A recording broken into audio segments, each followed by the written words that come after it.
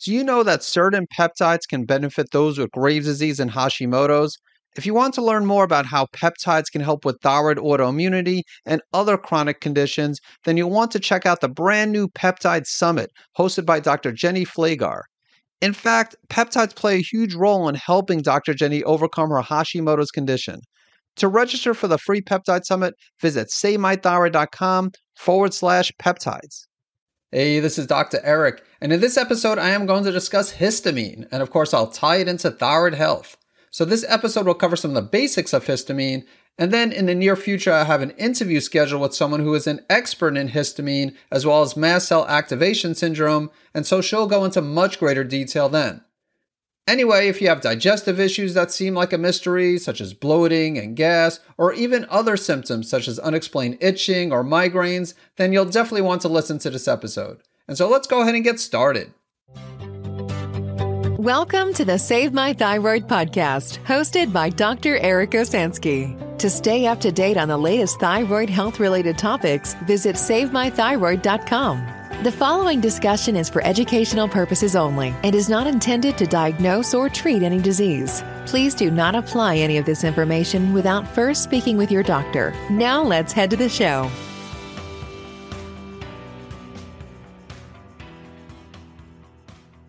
Welcome back to the Save My Thyroid podcast. This is Dr. Eric Osansky, and in this episode, I am going to talk about histamine intolerance, and I'll briefly discuss mast cell activation syndrome. So let's go ahead and start off by discussing what is histamine. So histamine is a chemical messenger that mediates several cellular responses. It plays a role in the inflammatory process as well as allergic reactions, plays a role in stomach acid secretion, also acts as a neurotransmitter, and histamine receptors are found in just about all of the tissues in the body. Histamine is stored in granules and what's called mast cells, once again throughout the body. And histamine is released in response to tissue injury. So now I'd like to briefly discuss histamine metabolism.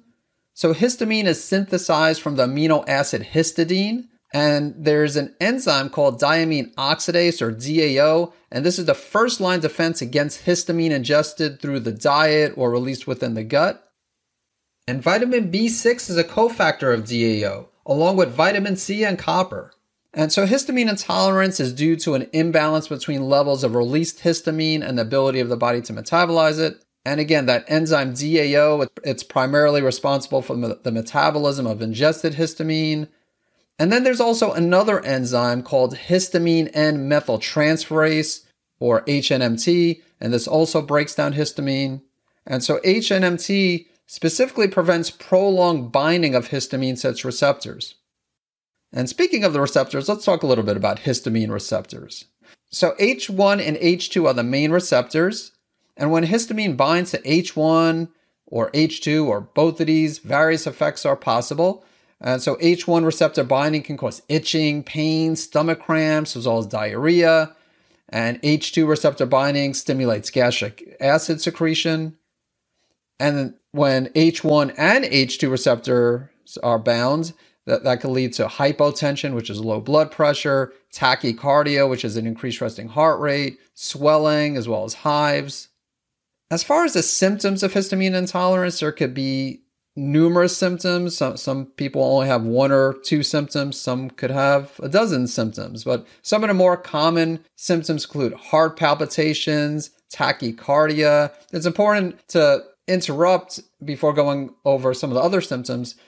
A lot of people, of course, with hyperthyroidism have heart palpitations and tachycardia. So just because you're experiencing one of those symptoms or both of those symptoms doesn't mean that it's the hyperthyroidism. Now, if you have overt hyperthyroidism, it very well might be that. It could be combined with histamine, but quite frankly, a lot of my patients with hyperthyroidism, Graves' disease, don't have histamine intolerance.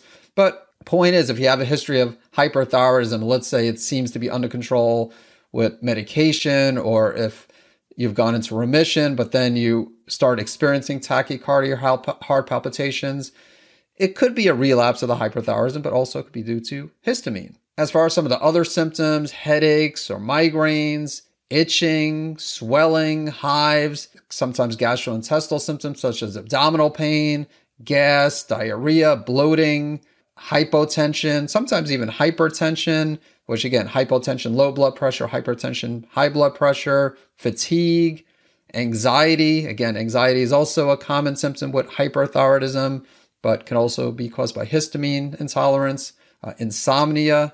Why do some people develop a histamine intolerance? Well, there are some genetics. For example, someone might have a SNP, what's called a single nucleotide polymorphism, which is a common genetic variation. They might have that genetic variation in the DAO gene.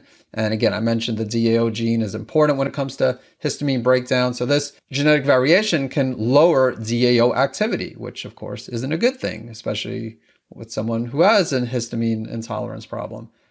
So while histamine intolerance can be caused by genetics, also you can have an impairment of DAO activity by gastrointestinal imbalances or that can cause the inhibition of DAO. So gut dysbiosis such as SIBO, small intestinal bacterial overgrowth, can commonly lead to histamine problems. Proper methylation is also important for breaking down histamine. So now I'd like to mention a few of the foods that are higher in histamine, including fermented foods such as sauerkraut, kimchi, alcohol, including wine and beer, vinegar, aged cheese and meats, nuts, dried fruits, avocados, mushrooms, smoked foods, as well as canned meats. And then wheat-based products could be a problem. And there's a nice list out there. I'm sure there are many lists that relate to high histamine, but there's a list by Alison Vickery. It's called the Histamine Intolerance Food List that I have found to be helpful. And then there's also what's called histamine liberators. And with these, so these aren't necessarily high in histamine, but they can cause histamine to be released from the body. And this includes citrus fruits, chocolate, nuts, alcohol, green tea, black tea, and kombucha, aged meats, bananas, milk, pineapple. So you'll notice a few of these foods are both high in histamine, but also act as histamine liberators, while some of these are not high in histamine, but again, can liberate histamine. Hey, this is Dr. Eric, and if you're looking to do everything you can to save your thyroid gland, in addition to listening to this podcast, there are a few different ways we can help you. First of all, I've written a book on hyperthyroidism called Natural Treatment Solutions for Hyperthyroidism and Graves' Disease, as well as a book called Hashimoto's Triggers, which of course is on Hashimoto's thyroiditis. And you can find both of these on Amazon, as well as other websites where books are sold. Second, you could also join my Graves' Disease and Hashimoto's healing community by visiting autoimmunethyroidgroup.com. And finally, if you want to get personal help from me, you could visit the website workwithdreric.com. Just to let you know, I only see a limited number of new patients each month, and I do require anyone interested to complete a brief online application before working with me. And now back to the show. I'd like to briefly discuss histamine-related testing, as there's a few options. There's a lab called Precision Point Diagnostics, and they have what's called an advanced intestinal barrier assessment, and that looks at histamine, that looks at DAO, the DAO enzyme, and then also looks at a marker called zonulin, which relates to the intestinal barrier. If zonulin is high, it could indicate that you have a leaky gut. But I will say it's not the most reliable marker. So if you have normal zonulin levels, it doesn't rule out a leaky gut. Then there's a lab called Biolab, which is in the United Kingdom. And they look at histamine, they look at DAO activity. And then local labs such as LabCorp and Quest, they look at plasma histamine. And Quest Diagnostics also, last I checked, they offered a urinary histamine test. I can't say I ordered these tests. Honestly, all these that I'm discussing here, I can't say I commonly order these, but they're options to consider.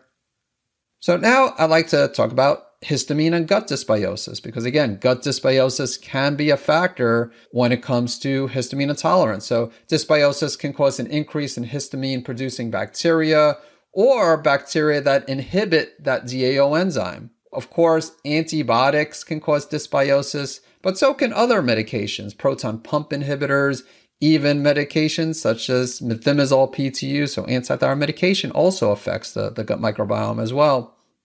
And then there's, I mentioned earlier, SIBO, small intestinal bacterial overgrowth. So that's, as the name implies, too much bacteria in the small intestine.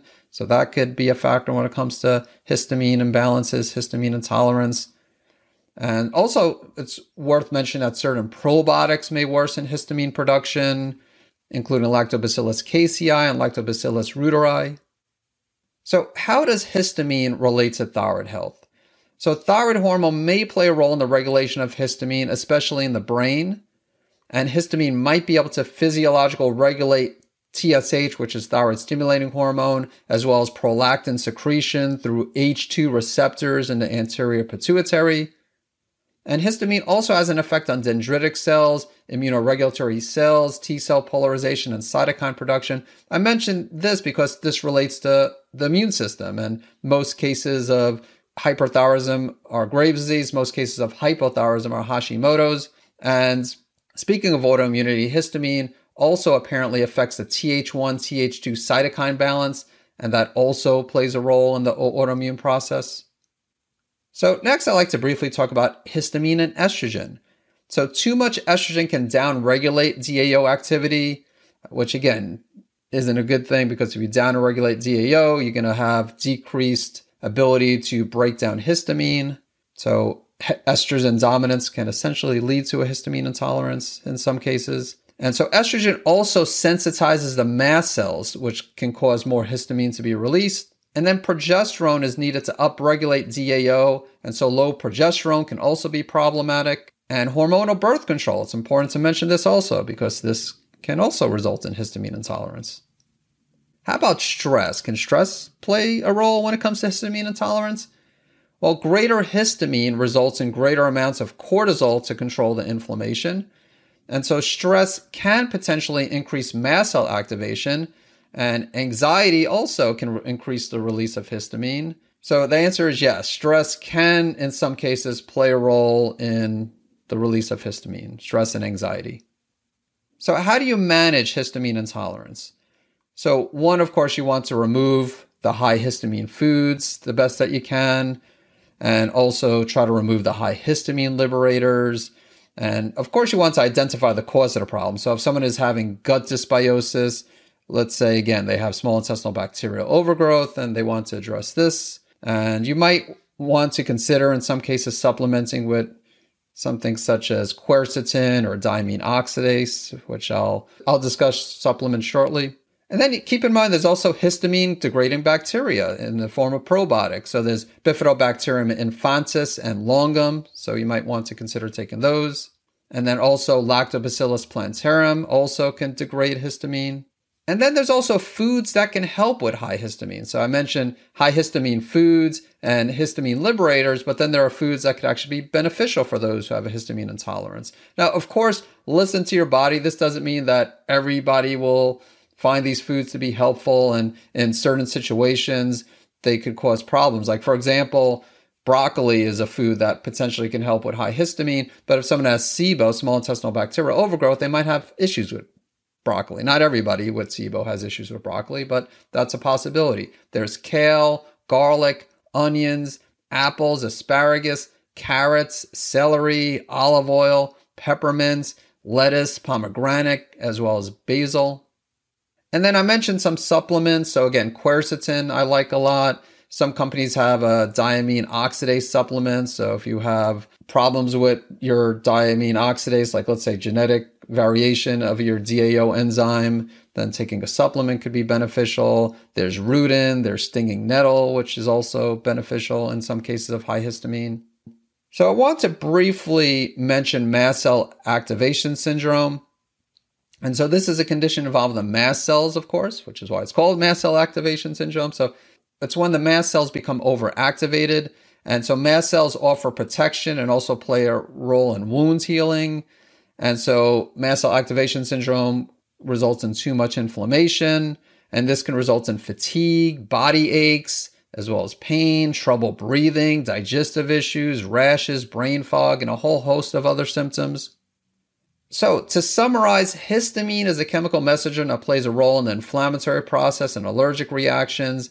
And I mentioned DAO, which is primarily responsible for the metabolism of ingested histamine. And then I also mentioned another enzyme called HNMT, which also breaks down histamine. And common causes of a histamine intolerance include genetics, gut dysbiosis, problems with methylation, and even stress and anxiety. I also discussed a few different ways of testing histamine, and I mentioned how thyroid hormone may play a role in the regulation of histamine, and also histamine affects that Th1, Th2 balance, which could play a role in autoimmune conditions such as Graves' disease and Hashimoto's. And too much estrogen can also downregulate DAO activity. And I recommend, of course, trying to remove the high histamine foods and liberators the best that you can, while of course trying to identify the cause. And then just keep in mind that certain supplements can also be beneficial at times, such as quercetin, as well as DAO supplement at times. All right, so that's all I want to discuss when it comes to histamine. I hope you found this information to be valuable, and I look forward to catching you in the next episode. Thank you for listening to the Save My Thyroid podcast. If you haven't done so already, make sure you hit subscribe to stay up to date on the latest thyroid health-related topics. And if you enjoyed this episode, please consider leaving a review. Thank you so much for tuning in. During the episode, I mentioned how some of the symptoms related to having a histamine intolerance can mimic those of hyperthyroidism, including an increased resting heart rate and palpitations. In fact, I'm currently working with a patient who initially saw me for help with her hyperthyroid condition, but her more recent thyroid numbers are on the hypo side, yet she still feels like she's hyperthyroid. This isn't a unique situation, and there could be a few reasons for this, and I do have a separate episode on tachycardia that you might want to check out. And to be honest, I don't remember if I spoke about histamine in that episode, but if in addition to the tachycardia and palpitations, someone is also experiencing some of the other symptoms I mentioned during this episode, then a histamine intolerance very well might be the reason behind this. In the intro, I also mentioned that in the future, I plan on interviewing a health expert on mast cell activation syndrome. I actually have her scheduled for the interview next month, but I don't want to mention her name, as every now and then a future podcast guest will cancel their scheduled interview. But hopefully this doesn't happen and you'll learn even more about histamine and mast cell activation syndrome.